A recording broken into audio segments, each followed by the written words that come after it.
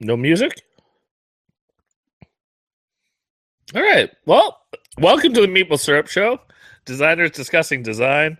We're on episode 101, and we be talking the future. We're talking board games and the future. Those two things seem very obvious because the future is now. That's right. So we're going to be talking about cardboard, dice, cards, all that stuff, and how we predict.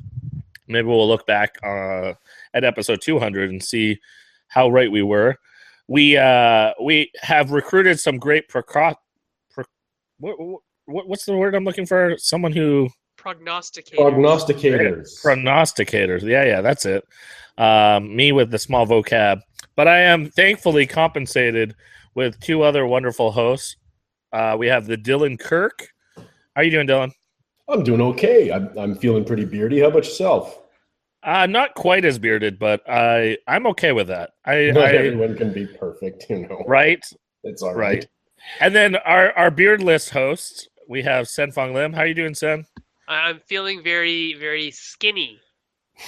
Lots of skin going on. Showing off some of the skin. Little skin. He's got skin in the game there. Yeah, that's right. Okay. Making the same bad joke. That's how we do that. Hey. And we got a surprise pop in perfect timing. We got Mike. Hello, everybody. How are you doing? I'm great, pal. Hi, how are your travels been? You just got back to the country recently, right? I've been bouncing around a little bit, so it's been fun. Yeah. So awesome. Well, we're just going to jump right into things. We have Mike here, and we're going to welcome our other guests on. We have 3 guests for our show. Sadly, Mike can only be with us for the first half, but we're gonna pepper each of our guests with questions about. No, we're going to pepper them with pepper. With pepper. With questions about what do we see as some future trends in the game industry? What do we see happening? What things do we predict? What things would we like to see happen? So we have Michael here. And Michael, why don't you actually do a little self promotion here? Tell our watchers, our listeners, who you are, how you are connected to games. Am I Michael? Only my wife and my mother call me Michael, so you're Mike. Secret Michael. I'm flexible. You're flexible. I was just reading the Michael in. Yeah. Blog below, so. Yeah. So I flip and flop, but I've kind of got the board game bug in 2004, like a lot of people did when Ticket to Ride and Power Grid came out. I was always that one in my family that would bring that game home during the holidays, when Scattergories came out and Taboo. And so I've always been a gamer, but that rediscovery in 2004 was a real eye-opener for me. And since then, I've just been collecting. I have too many shelves of games, but I guess you have to have a guilty pleasure of some sort, and I'm glad that's it for me. I've been working at the CBC for 15 years, and recently, I started producing a podcast called Nights at the Game Table. And the idea is to explore the realm of storytelling through the games that people play. The theory is that games have become so ingrained in our lives that people are taking some really interesting personal journeys. And so we want to create an NPR documentary style podcast that meets sort of a roundtable for follow-up discussion. And we've been putting episodes out now for about 6 months, and this is a big year for us because our first full season starts in April. So we're very excited. Excellent. Yeah. So we also have with us today Mr. Peter C. Hayward. Peter's coming into the feed right now, and he's going to need to unmute himself. There he is. Hello. How are you? I'm good. How are you? Good. Dylan, what's up? So, well, I wanted to just kind of see, Peter, since we're going to be talking about the future, we should probably talk about the present. So if you could just give us a bit of your present right now. So I am a game designer, publisher, and developer. I'm the classic triple threat. I do some designs for various companies. I have my own company, Jellybean Games, who have had 2 games out so far. We've got another one coming to Kickstarter March 7th, Lady and the Tiger. Check it out. Woohoo. But for my day job, I do board game development. So I work with a lot of different companies refining and improving their games to hopefully make them better, but mostly just make them worse and then take the money and run. It's a big scam. It's very effective. So don't hire Peter. I'm also a salesman of my talents, as you can see here. No, that is what I'm looking forward to in the future of board gaming. Thank you very much. Excellent. And we also have with us the one, the only Mr. Charles Wright. Charles, where are you, dude? Oh, there he is. Hey, Charles, what's up? Hey, Sven, can you hear me now? I can hear you now. I think you've got some lag going on, buddy. Are you like on a wireless connection? I am on a wireless connection. Okay, well, we'll see what works. If there's an opportunity for you to go plug into a wired, like an actual Ethernet cable, that would be helpful, but it's okay if not. Dylan, what do you got to say? Well, let's see where your present is. What have you got to present us with in this present? Well, like pretty much everyone else I know in the board game industry, I've connected through J.R. Honeycutt. He introduced me to so many we should industry make a people. game, 6 Degrees of JR. 6 Degrees of JR. Exactly. Yeah, my JR number is pretty low in the way that's measured. I'm definitely grateful to him. I developed for Foxtrot Games, and I've done some other side work contractually over the last year with 3 or 4 companies. That's about it. My full-time job is math, so teaching that, tutoring that. I have a game design elective class that I teach at a local high school, and I hit up about 10 conventions a year. Very cool. Wow. Cool. That's a lot of conventions. That's like, impressive. That's like one more than 9 if we're talking math. Right? Awesome. So we're gonna go back to Mike. Mike, tell me, right now, how do you feel about the present situation of board gaming? What do you think? I think we have too many games out on the market right now. And I know I say that, I got to say that very carefully, but there are, in my opinion, to be honest, I feel that it's very difficult to cipher the really good games out there right now. I had the great pleasure of going to Essen in the fall, and I just couldn't believe how overwhelming it felt seeing 800 games released at a convention. To make educative decisions on what you think you like is really difficult to do. And I've actually found in the last few months that sometimes I'm purchasing games not really knowing what it's about, because these games come out and you see the hype and they sell out very quickly. You don't want to miss the boat. And I've actually had some experiences where I've purchased games and for not doing the due diligence. So if the amount of games that are coming out if they're going to continue at this rate, I would like to find a way to be better educated so that I really truly know what the game is about. I'm now I haven't played this game yet. I have it on my shelf, but I have a copy of Seafall. There's a great example of a game that was hyped up greatly. And I felt like, I don't know about you guys, but it felt like it was a shoo-in to be just a home run in every sense of the word. And I'm really surprised at how much mediocre feedback there is about that game. And so if we're going to have that many games come out, and we all know that we like to spend our money on games. If we're going to continue to do that, we have to be able to have a way to make better informed decisions, because I sadly, I hate to say it, but I think there were a lot of people that maybe would have backed out if they had known more about the game, and that's not a cheap game. Absolutely. Good stuff there. I'm going to actually continue this topic over to Peter, but specifically, I'm going to focus it on the crowdfunding side, because I know, Peter, you have experience using crowdfunding, and I think a lot of people have found crowdfunding really a catalyst in the last few years. Where do you see crowdfunding kind of fitting into this thing of a saturated market, and where do you see it long term? So saturated market is a perfect way of putting it, and I think so. In the last say 3 months, I've seen a few people launch Kickstarters with what I would consider like to be modest, reasonable expectations, and almost no one has hit those expectations. Like in the last 6 months, the only real Kickstarter success has been Kingdom Death Monster, which is now, I think, the third or fourth highest Kickstarter of all time. That's a weird aberration. But outside of that, I think that the Kickstarter audience is shrinking. I really think that, the Kickstarter audience is growing. The amount that everyone is spending on individual Kickstarters is shrinking. So I don't think you can launch anymore with a solid game with solid everything and solid everything behind it and still hit those $150,000, $200,000 marks. I think we're starting to reach a point now where Kickstarter, you need to really stand out for the market to even have a chance of reaching a modest goal.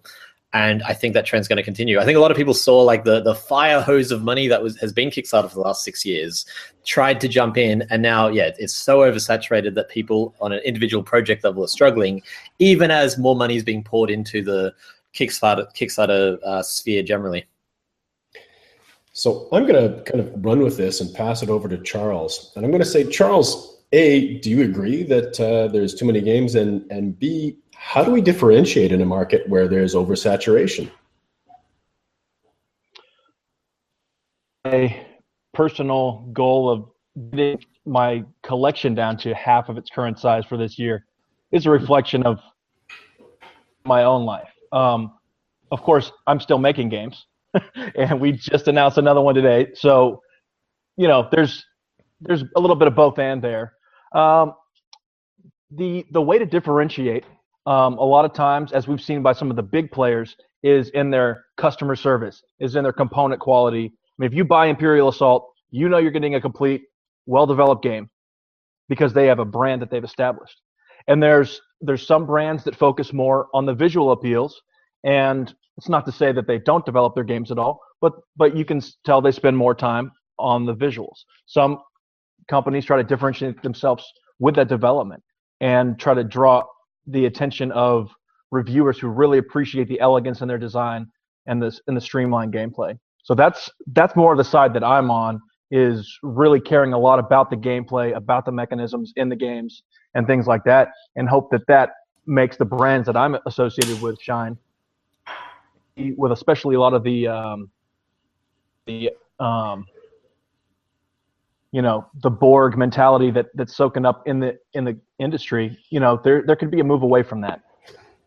I think that's actually a pretty good segue because, so first off, we started talking about the fact that there's way too many games, but over the past couple of years, we've seen a heck of a lot of mergers in several very well-known companies. So maybe I can pass the question over to Mike here and say, what did you see at Essen from the perspective of what big companies are doing versus how small companies are trying to market their games? Well, size of their space is certainly one thing. I mean, you walk through a company like Queen Games, not only do they have large spaces, but they spend a lot of money on their production value. And I think they had more than one space there. The paradox is, as we talk about the saturation of games, I'll get back to Essen in just a moment, but one interesting thing sort of piqued my attention that, I think I might be the only person not attached to some form of board game design or production. Like that's why it's hard for me to comment and share my true feelings about it, because I find that every time I'm in this discussion with somebody, I find that they're connected to board game design or board game production in some kind of form. And yet the other side of the paradox is I'm so glad and thankful that all of you guys have decided to take that plunge, because the end result has been you've made great games and you continue to do so. Getting back to the Essen, the question about Essen, there were a couple of games that I came back with that haven't yet come out on the North American market, and so I was really glad to grab those. A couple from Japan Games, we're starting to see those now, but there was a game called Captains, and it was a circular board. I haven't pulled it out in a while, but it was almost, I would describe it as a World of Yoho game that's a lot deeper, but without the digital technology. And I found that game really appealed to me, and I haven't seen that come over in the North America market. So, at the same time that I say there are too many games, I also feel like gosh, there's a lot of these unknown companies out there that, every once in a while they're making a really, really great game. And so how do you decide what should stay and what should go? And it's almost an unanswerable question right now. So you just kind of have to accept it and go along with the flow and accept it for what it is right now and do your best to make your choices. I will say this. I have almost completely avoided Kickstarter in the last 6 to 8 months. Why that is, I'm not sure. I guess I kind of have to think about that during this conversation, because I've only reached a point where I recognize I'm not spending as much money on Kickstarter, but I don't know the real reasons for that right now. I'll jump in. I've also not spent anything on Kickstarter for a while, and it's because I've implemented a single rule with my game collection. It's actually changed the way not only that I collect games, but also the way that I think about designing and publishing and developing games, which is to my left, just off screen, I have a single bookshelf. So like a Billy IKEA bookshelf. Every single board game I own is on that shelf, and every single board game I'm allowed to own is on that shelf. And so now every time I look at any game, whether it's a game I'm looking at making or looking at buying or looking at kickstarting, I have to look at the shelf and think, and Tom Vassell from the Dice Tower does something very similar. I look at this shelf and say, look, what game will I throw out or, give away or donate or trade? What game will I remove from my collection in order to add that game? And in order for this is a honed collection now of all of my favorite games. So for a game to enter that shelf, it has to be truly exceptional and truly do something different. And that's why I think the hits that we've seen lately are the legacy games, because they're so different. They offer such a unique experience.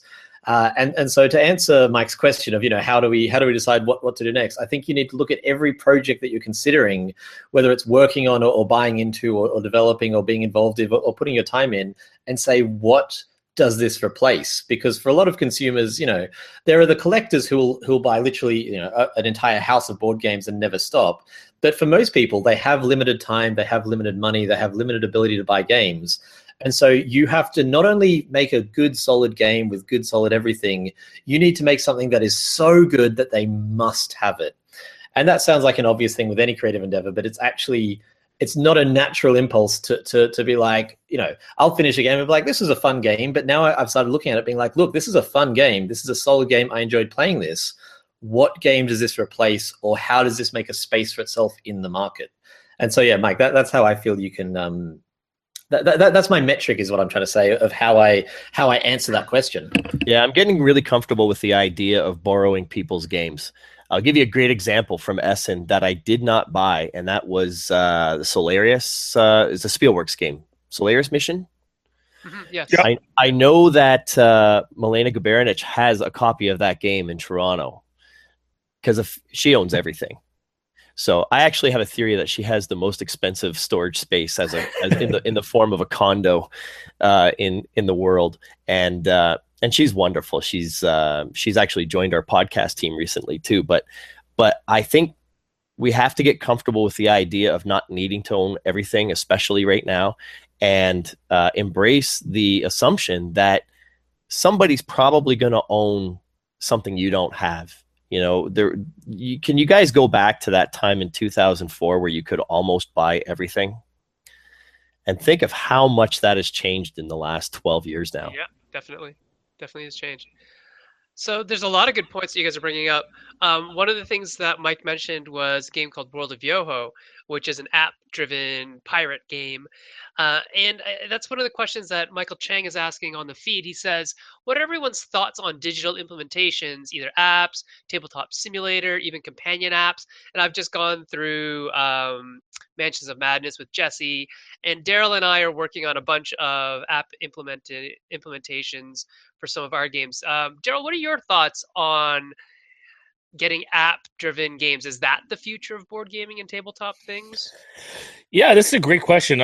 To be honest, I expected by now we would have seen more success stories. I thought XCOM, for instance, was going to be this kind of watershed moment, and I'm still waiting for that to really break through. I think the potential is very high because there's a lot of things that you can do well with technology integration, things like math and simulations and stuff like that. And it's also really cost effective to be able to distribute it. And, it just solves a lot of different problems, hidden information, randomization, a lot of things like that. But with that said, I still haven't seen, as much as it makes sense in my head, I haven't seen an example of something really breaking through, like, for instance, Peter was talking about legacy. For instance, we can point to specific examples where legacy seemed like a trend, and then, there are actual examples where we can see that it's growing. People are getting very excited about it. And so something like Pandemic 2, Season 2, I think will be, continue on the success of Season 1 because, there are markers. So I hope that's one of the future trends, and I'm sure we'll talk more about that. But I'm gonna actually circle around to Charles with a question. You mentioned that you've done development work for a variety of publishers. You do it pretty consistently with Foxtrot, and I know a lot of people that watch our show are curious how they can make inroads into the game industry. Maybe talk a little bit about how there's, with the oversaturation of games and the need for quality, are you seeing then more demand and more opportunities for development? Because if that's a differentiator, are you finding that people could get into the industry that way? And are you finding that you're getting more and more in demand? More of a demand for development. But we're seeing the designers really have a lot more access and a lot more connection to the resources that so many people put out, right? There's this guy, Calvin, who creates the Streamline Game webpage, and he taught me how to use Nandeck. Of course, JR taught me how to use Nandeck also. But, I mean, there's, with the BGDF, with the BGG forums, so many places these designers have access to resources, and so they're becoming better prepared, right? I mean, you'll see someone like Daryl walking around a convention with 15 games in his bag and maybe 0 rule books, and he doesn't go to speed dating because he knows the way forward and to get that path established. So as more people go and blaze that trail, like Daryl or John Gilmore, these guys just dominate the convention scene, right? You're going to see other people following in their footsteps, and then eventually, yeah, you'll learn. For me, getting that first prototype made is very difficult. JR, for Daryl, for these other guys, they can whip up a prototype in a minute. For me, I can take something existing and break it and put it back together and hopefully make it better. But I had to go through that process of being a designer myself. So yes, there's more demand. The jobs are out there. I just had to ask, right? I asked Randy at Foxtrot. I asked Peter at Breaking Games. I asked Jamie at Stonemaier. And then now the calls are coming in, and I can be selective. Peter, like you were saying, if there's a game that I don't think is going to work, I don't have to make it work. I don't have to accept that job. And I don't think it's me being a snob, but it's really kind of out of respect for all of our game shelves and all the tables that we're trying to get these games to. So we've been kind of having a little chat about this on the sidebar here, and we're talking about evergreen games. And I was wondering if I could just ask a question of Mike about, from my perspective, my interest is in, like, are there certain IPs or certain games where there are loads and loads of expansions that are being brought out, and that's kind of an angle, or what are the evergreen games on the shelves here? Well, I can't wait for Junkart to become one of those games, if it hasn't already. I had a great conversation with Jay over at Essen, and to watch him see that life-size Junkart, he was just so happy to see it. Evergreen games are really hard to come by. I mean, even if you look at a designer like Eric Lang, like, I guess his big evergreen would be Dice Masters right now. But even with that said, I mean, there are very few Ticket to Ride games out there. There are very few Settlers of Catan games out there. They're just very, very special games for so many reasons. And I don't know, maybe Sen would agree, but I feel like accessibility is the number one thing that makes evergreen games evergreen. Like, can any of you come up with a really deep, complicated Euro that could even be described, as great as they may be, an evergreen game. To me, they're really so few and far in between. But you look at a game like Junk Art and how it's being marketed, which I think it would be number 2. Sen's going to tell me if I have this order right or not. But I look at a game like that and think that it can have some tremendous success. Whether it reaches the heights of Ticket to Ride, it's hard to say. But Evergreen is a platinum status, and I would be very reserving to not put too many games into that category.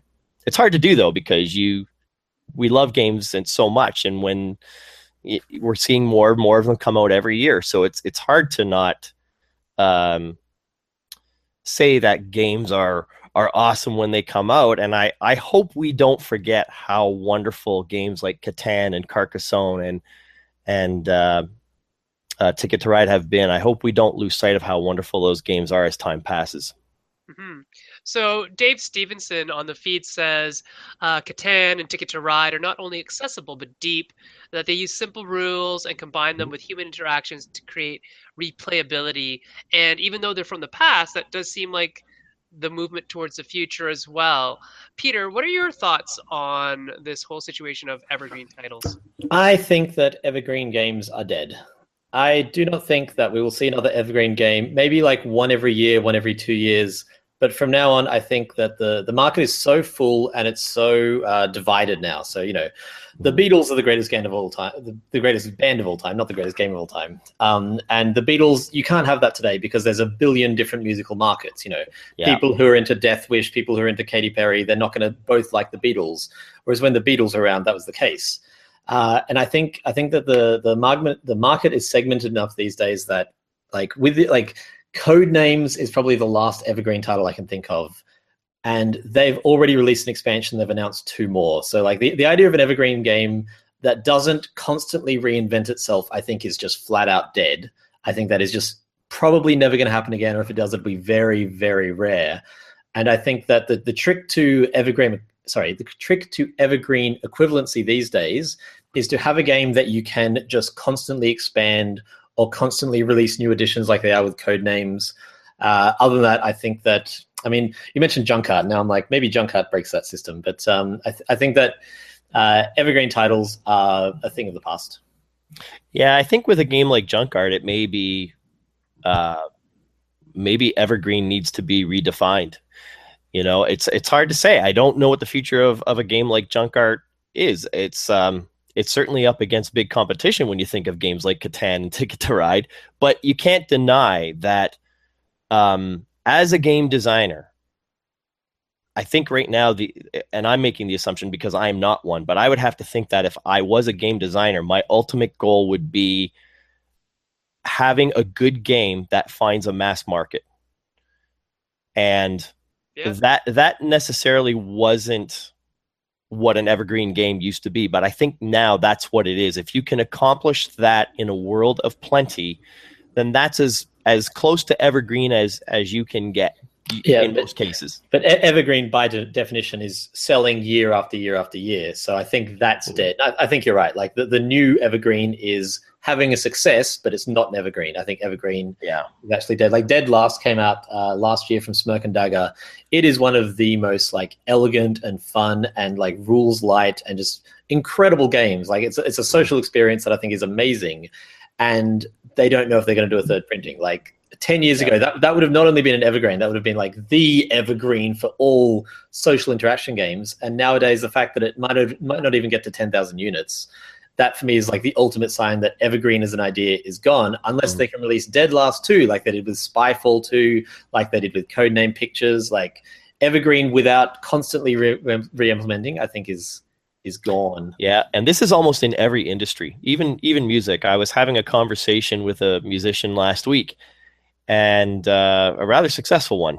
And I asked him if he felt like the music being made today could be appreciated 20 years from now, the way that we look back at the music we grew up with 20 years ago. I'm a huge classic rock fan of many, many bands.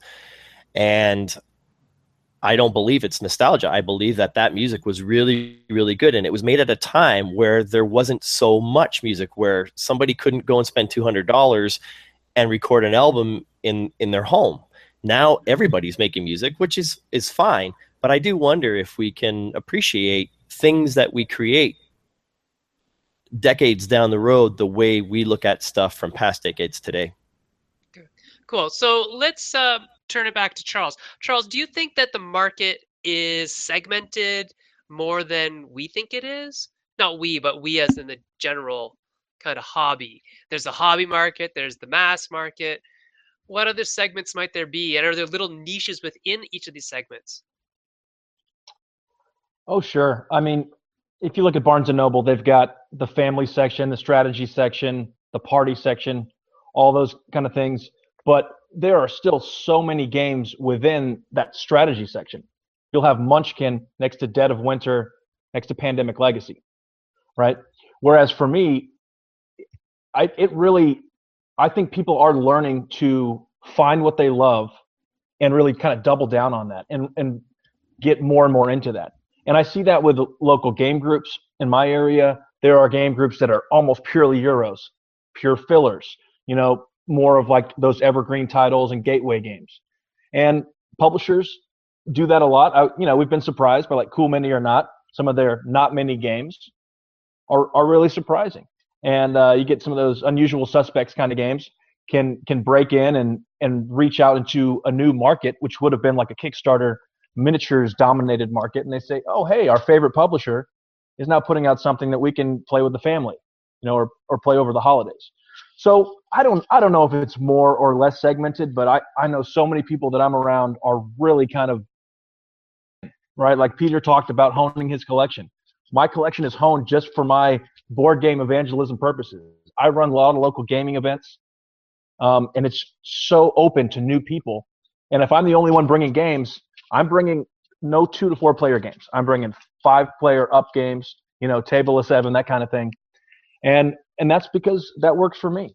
And I think a lot of people are finding what works for them more easily because of the internet and things like that, and then just moving towards that. Absolutely. Well, before Mike leaves us, I want to give you one chance before you go to just maybe point out any other future trends that you're noticing in the industry.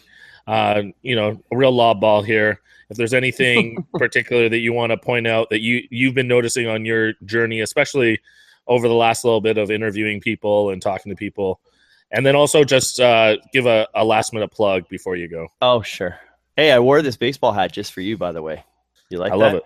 I love it. You know what? I think innovation is a really interesting word. And one of the episodes that we want to do on our podcast is really trying to understand what innovation means. A lot of people talked about the game 504 as being really innovative when it came out, and I couldn't have disagreed more.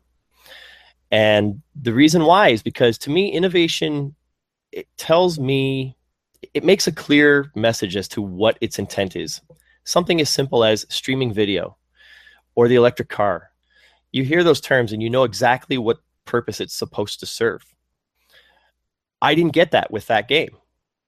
I haven't seen innovation in games that require digital components. In 2014, there were 4 notable games. There was Golem Arcana, World of Yoho, Alchemists, and XCOM. Those, to me, were the 4 notables of 2014. In 2015, we didn't see anything. And then Fantasy Flight came out with a wonderful way to use digital technology, which is to say that, when it comes to digital apps, it's hard to say what's going to be coming down the pipeline next. I, for one, think that there's a lot of really wonderful things to explore still within the realm of the traditional gaming mechanisms. I think all of you as designers would readily acknowledge that you're discovering new ways to implement the way you use components. And to me, I'm still eager to spend most of my time there and see where people come up with new twists on the traditional board game. I'm not completely against the use of digital technology. I think what Fantasy Flight has done with Imperial Assault and Mansions of Madness. Look how much better they made that game simply by having that app work as a dungeon master. It creates endless opportunities. It streamlines the game. It makes it a lot more fun to play.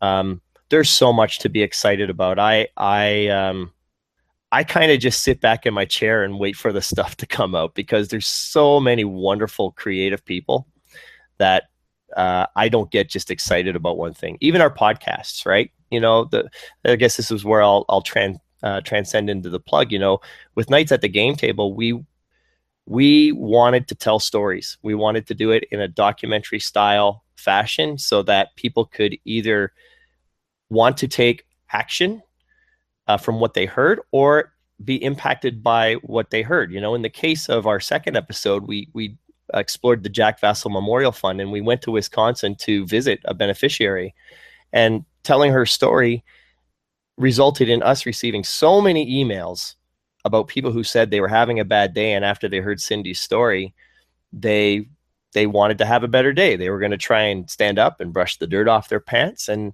that it was really wonderful to get that kind of feedback. So there are so many avenues and so many wonderful people that are trying to push this hobby in a number of different ways that to just center on one singular thing, I think would be almost a mistake. And I, for one, am very, very excited about what everybody's bringing to the table. I don't think we've even seen the big bang happen yet. I think there are still far too many people who are still playing Monopoly and have never heard of the Settlers of Catan.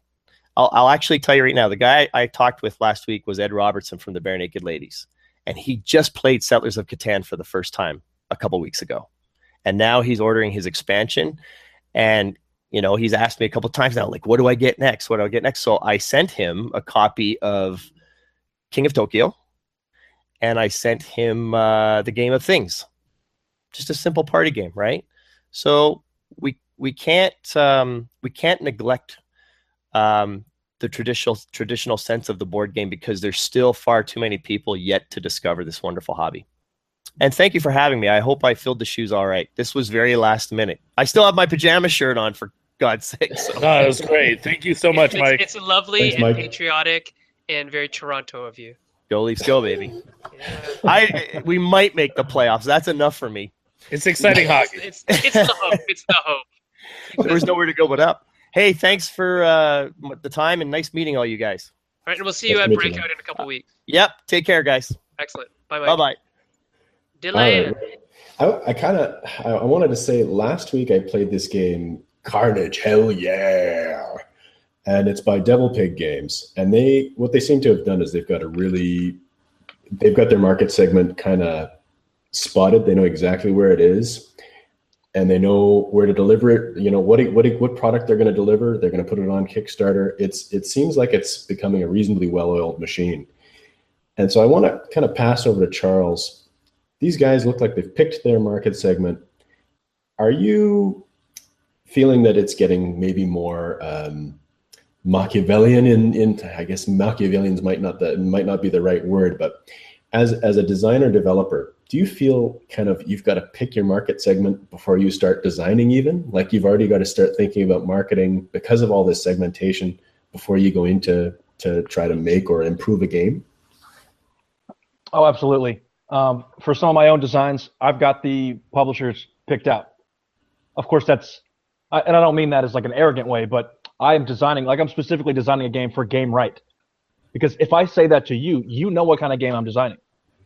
And that I need that kind of vision and focus for my procedures to not hit so many roadblocks. And so, but in the same way, in the development world, we're not signing games that don't fit our brand. But we've picked that brand, and we've picked the kind of games that we're going for. And yeah, the more people get on a team, the more that bubble kind of expands and spreads out. But it's a wise thing to do. It's a wise thing to begin with the end in mind and move forward with that. If you want to make a very profane game, and you just can't have it be like a 6-stage, 3-hour game, Euro game with legacy components or whatever, right? Although so I think if you did that'd be freaking awesome. Well, maybe so. Well, yeah, with Jellybean Games, which is my company, we have a tagline which is kid-friendly games that grown-ups love. It is very like it is not it is an extremely specific market.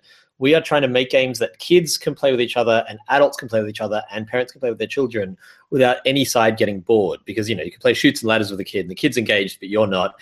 You can play Twilight Imperium with a kid and you might be having a grand time. The kid is very unlikely to. And so it's this insanely specific market. And I think the reason that we've seen such success on Kickstarter is because I don't think it's a market that many people are exploring. After we started, I discovered Kids Table Board Games, which is a Toronto-based company who are doing literally the exact same thing. Like they saw that same market and they specifically targeted that. But I think the trick to success in the current oversaturated world is what you're saying. Like you have to choose something really specific and then nail that. And then, and then on top of that, recently, like I said, we've been like, oh, we can't just make good games. Good enough is not good enough anymore. It needs to make a space for itself in the market. And so we already had a really limited field of like simple enough that kids can play, complex enough that adults are engaged. And now we're like, and it has to be radically different to everything else out there. So right now, we're not struggling for games to find, but it's a really narrow games that we look at. So we're going to say goodbye to Charles now, I think. Charles, we'll see you later. Thanks so much for popping in and joining us on this afternoon of Meeple Syrup goodness. It's great to hear more people getting into the development end of things. Not that you haven't been there for a while, but it just gives me more confidence in the games that are coming out, that there is some more thought behind it and some more eyes on the game than just the money man and the original designer. It's really important. Thanks for having me, guys. Not a problem. Let's see. Oh, Peter, I did want to ask you a question now that we're talking about, finding that niche and going for it, because we actually do the exact opposite. We actually, we design so many things at various levels that's actually what keeps us in business.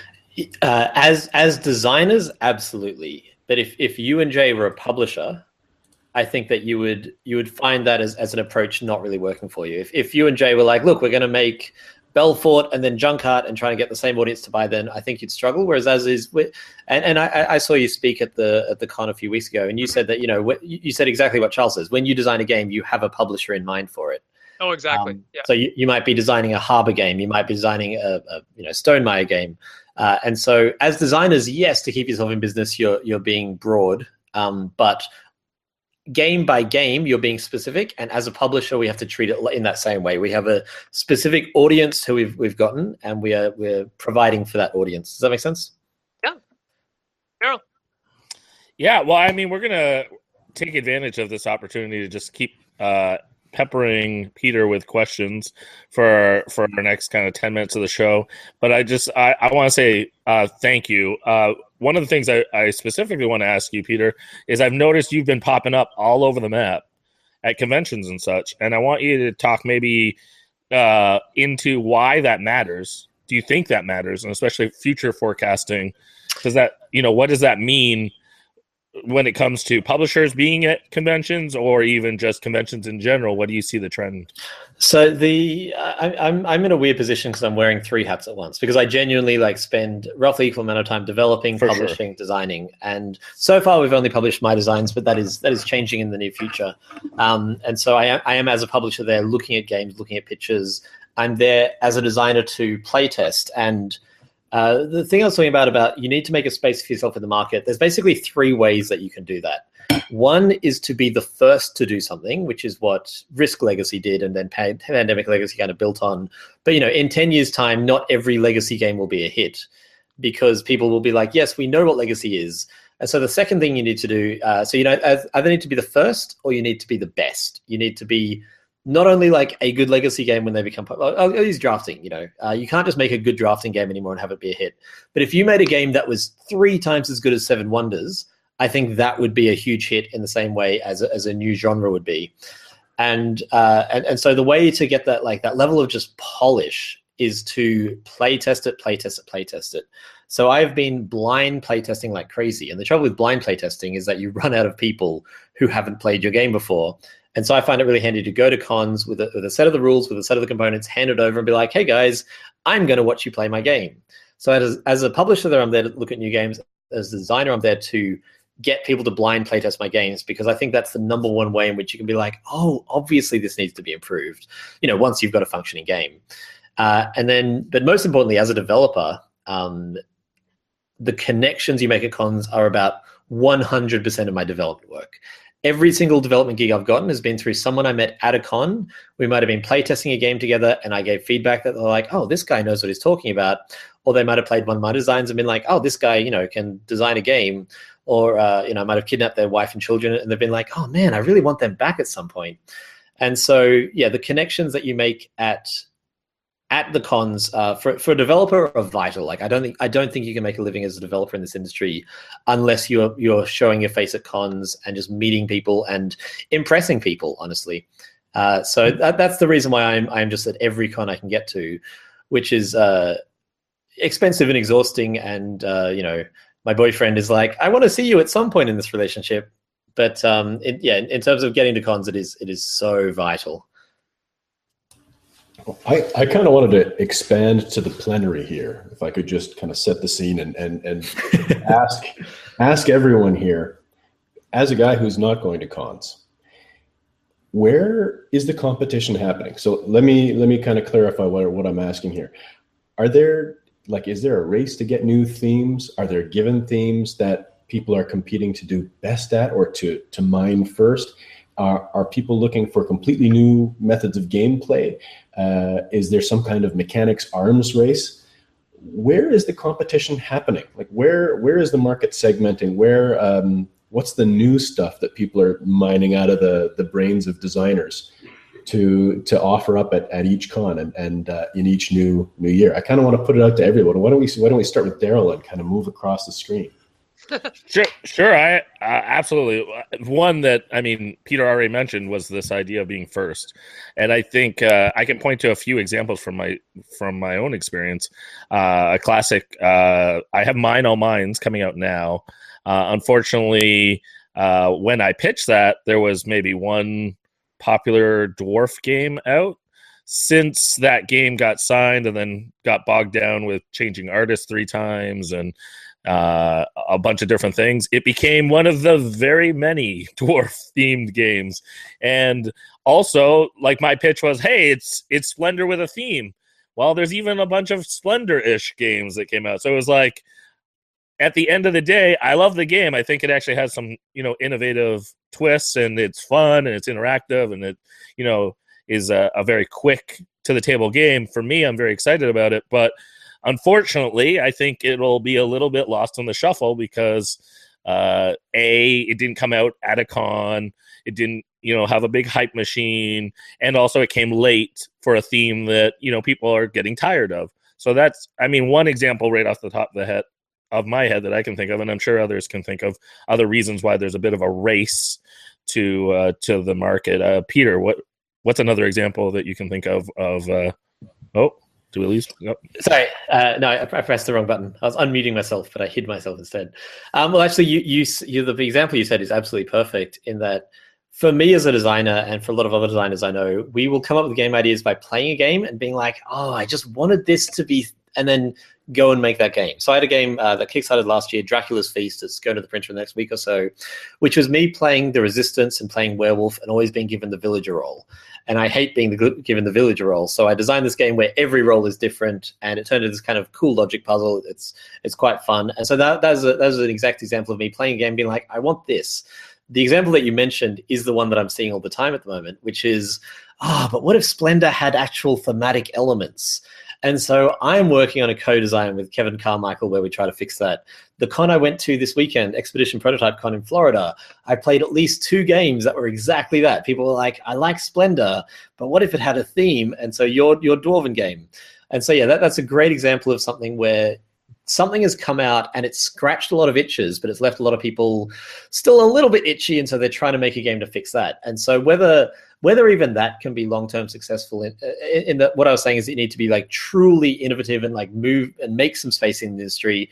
Making Splendor with a theme almost by definition isn't that.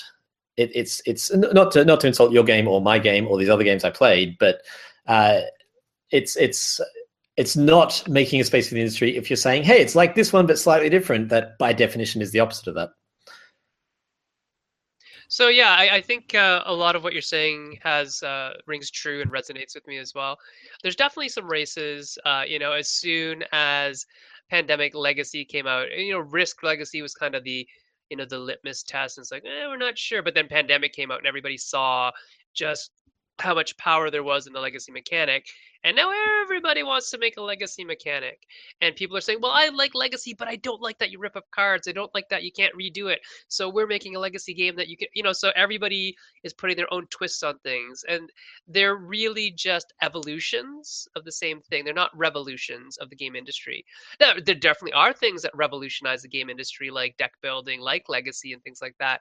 But for a lot of I'd say a good 99.9% of the games out there aren't revolutionary. They're just merely evolutionary. That's my own games included, right? I mean, Belfort is really just a worker placement game plus an area control game taken to the nth degree. And Junkart is really just a stacking game like Bowsack that has cards added to it with strategy. And it's actually those little mechanical differences that make the game what it is and do elevate it to a new level. But again, it's not revolutionary. It's evolutionary. And so I think we need to see perhaps a few more revolutions in terms of how things are used, like app-driven things. So in the effect that I think one of the things that we shoot ourselves in the foot with as game designers, when we go to apps, we have to always say, oh, but we want to make sure that we can play it without the app. That's one thing that everybody has to say when they are developing that. Not all the games do it, but most people think that.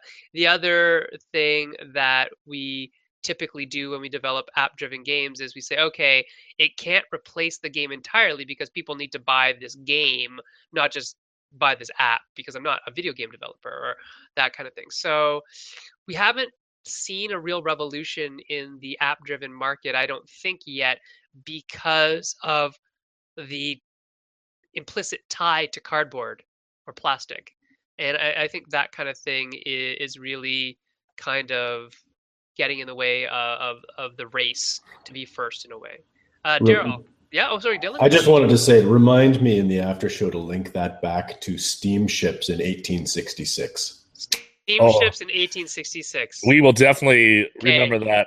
So, I mean, I have another quick question on the innovation front, or we're kind of building some framework here with revolutionary versus evolutionary. But I want to show an example and then bridge that to a question for Peter. But even I am noticing people rethinking how to use just even our basic components in new ways. I mean, if we look at something like Hanabi and just simply turning the card around, or even for designers prototyping, I think of, traditionally having a dice, then all of a sudden us getting more and more into blank dice, and now getting into something like, I'm still waiting for this dice to blow up, but these custom dice that Stephen Glenn helped bring to the market. But to me, I love that this is still a dice, and that we're thinking of new ways of just using a die or flipping a card around. What are you starting to see are some fun ways to elevate games where it's still just you're working in paper, you're still working in cardboard? What are some things that you're noticing out there that makes games stand out? Oh, that's a good question.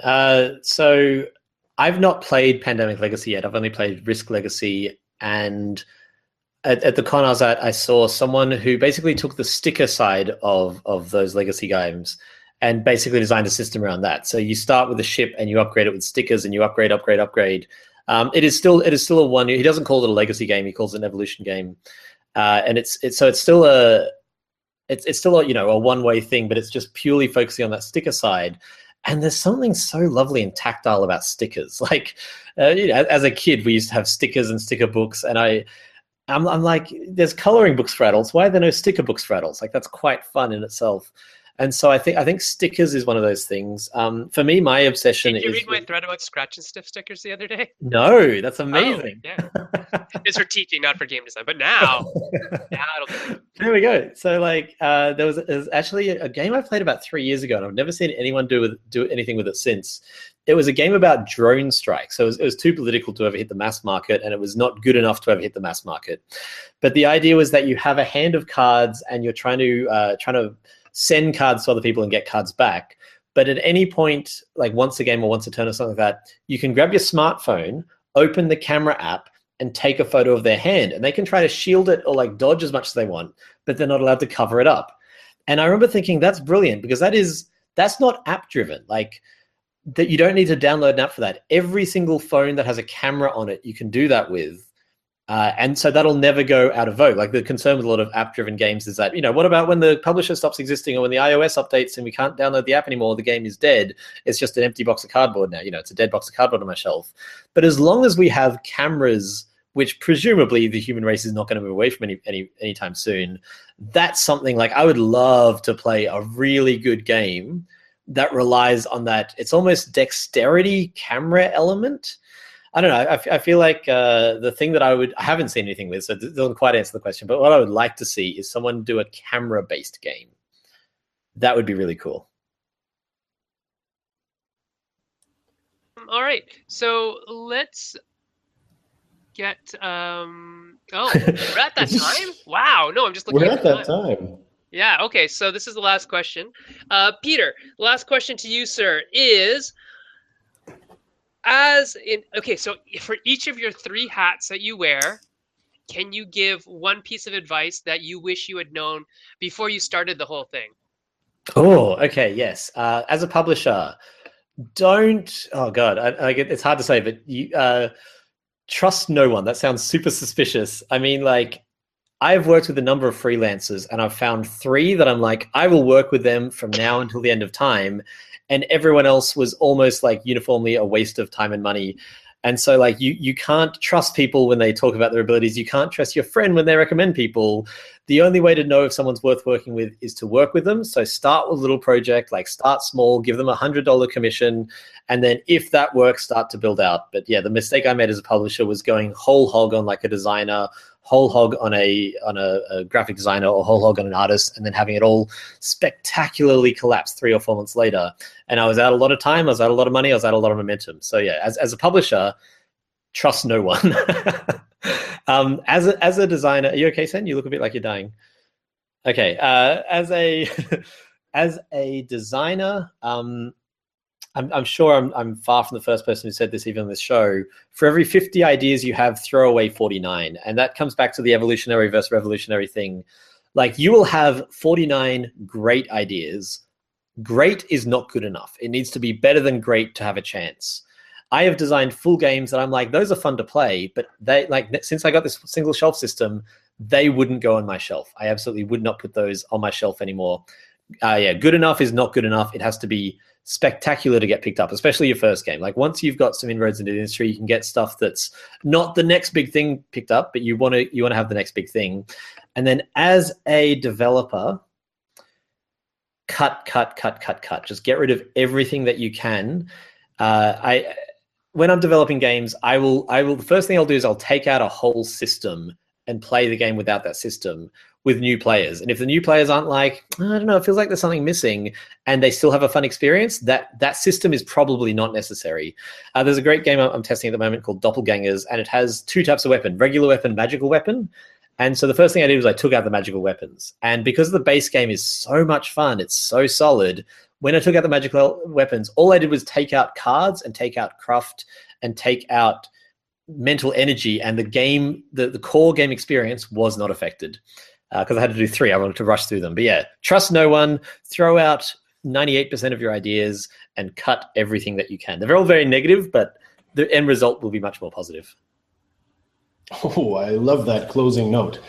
So, well, thank you everyone for tuning in to the 101st episode of Meeple Syrup, the futurist episode where we're prognosticating everything that's going to happen in the future. I want to thank Charles Wright, Mike Primo, and our friend Peter Hayward here for coming out.